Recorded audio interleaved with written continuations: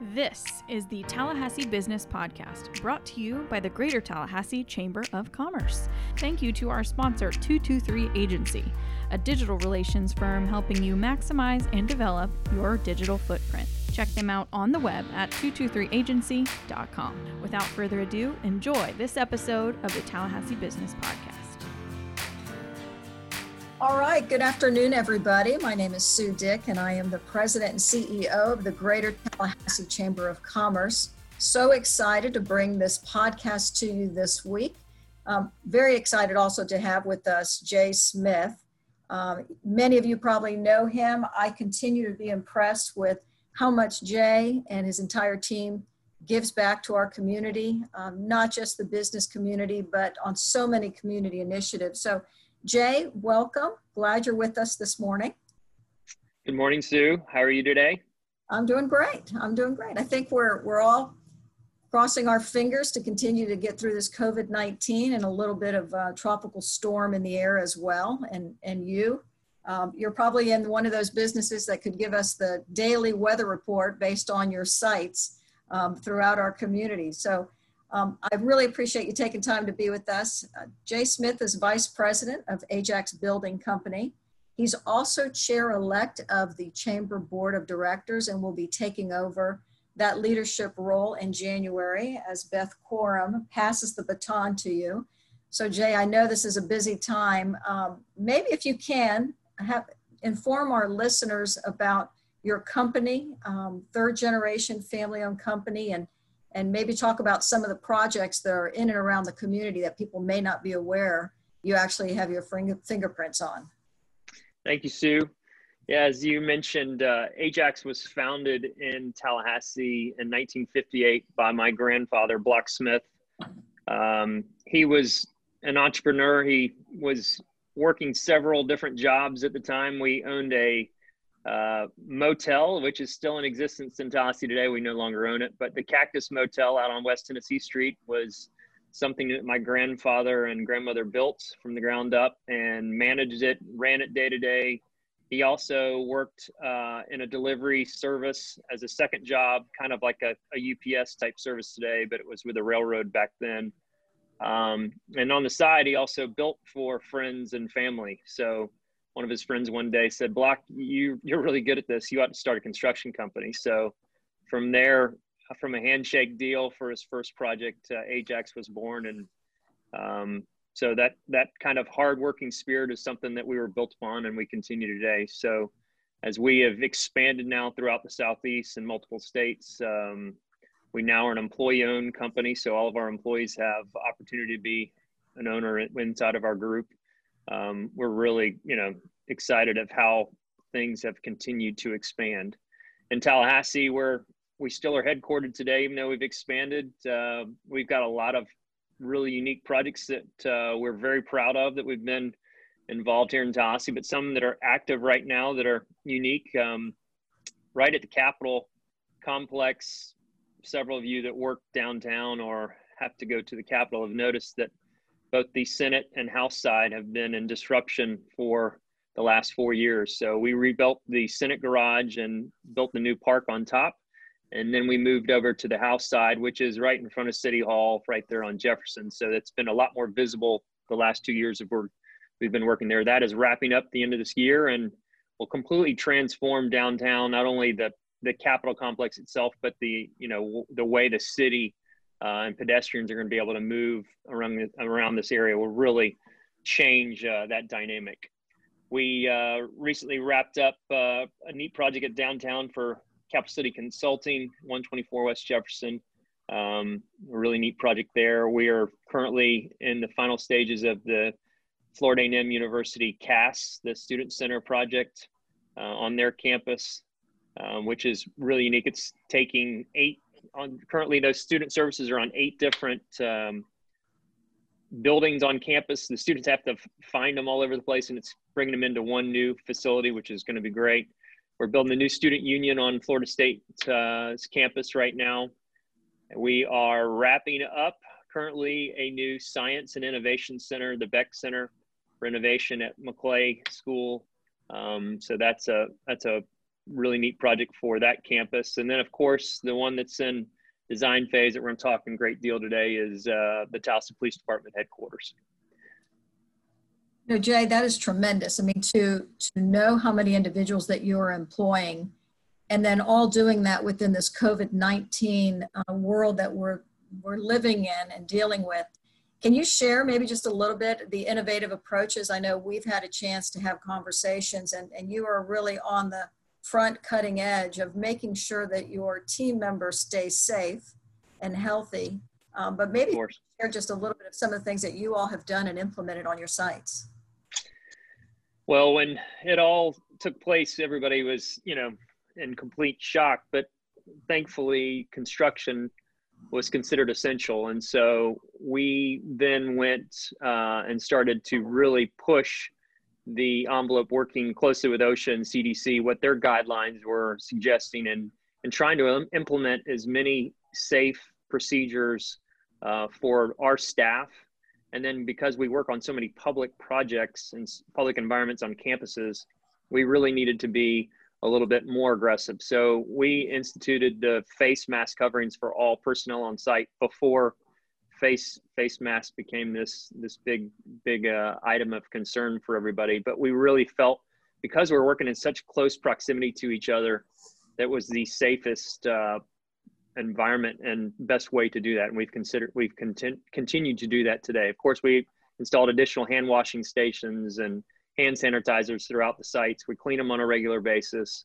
We also installed QR codes on all of our job site fence entrances and all of our offices itself. So every day the men and women have to use that QR code to fill out a survey about their health, which then goes into a database.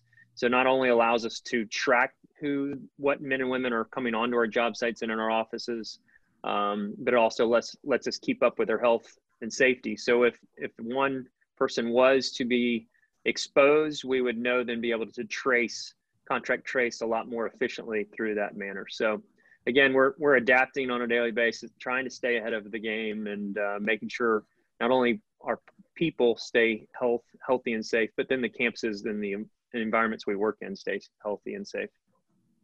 You've got some projects that are on the drawing boards and really about to get going. One in particular that I know has been had a lot of attention locally has to do with the Tallahassee Police Department and the new headquarters project. You all have been working hands-on with that project with the city of Tallahassee.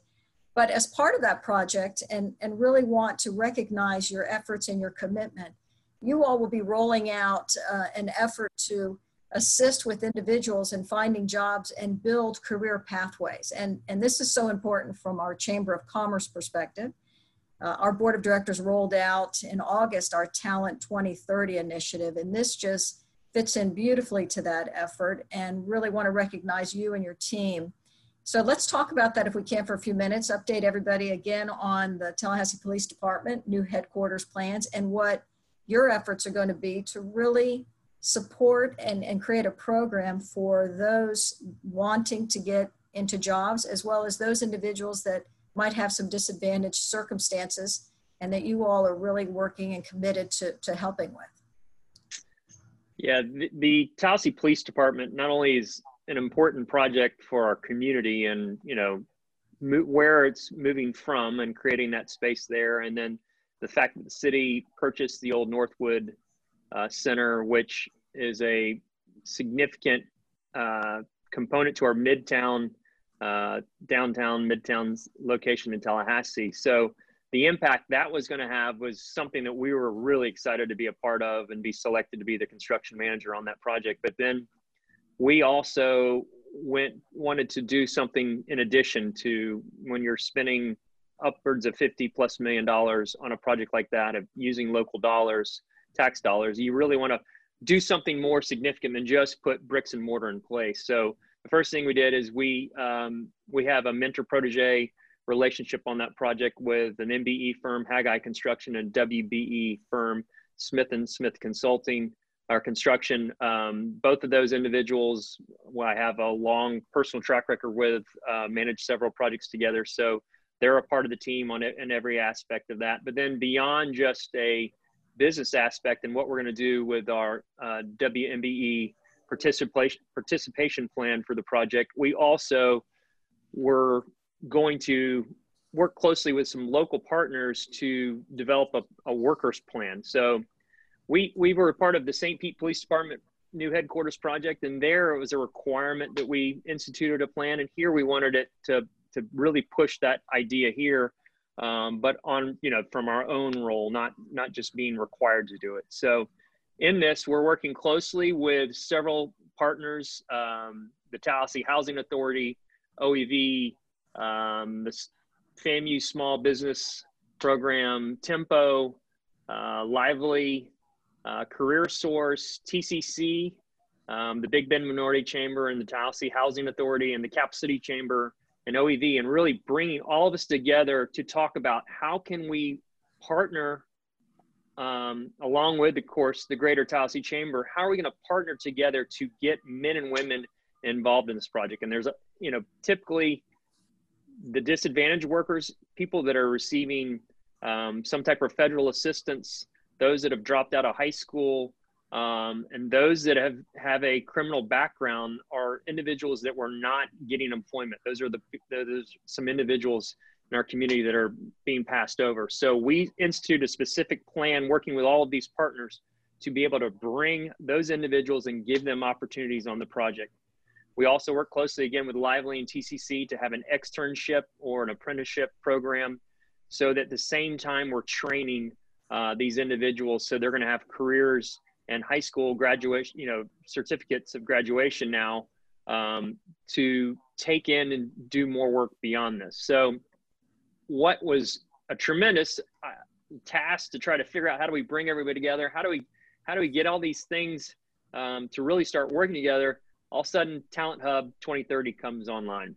So I worked closely with Corey and said, Corey, I think we have a solution here, and I think you've developed it. Can you help me really kind of figure this out? So Talent Hub 2030 is the platform that's really going to make all of these entities and the people work together. So what it allows us to do is every one of these groups, so let's take Career Source as an example. So if Career Source has 20 individuals that are in their program, they can load them into Talent Hub 2030.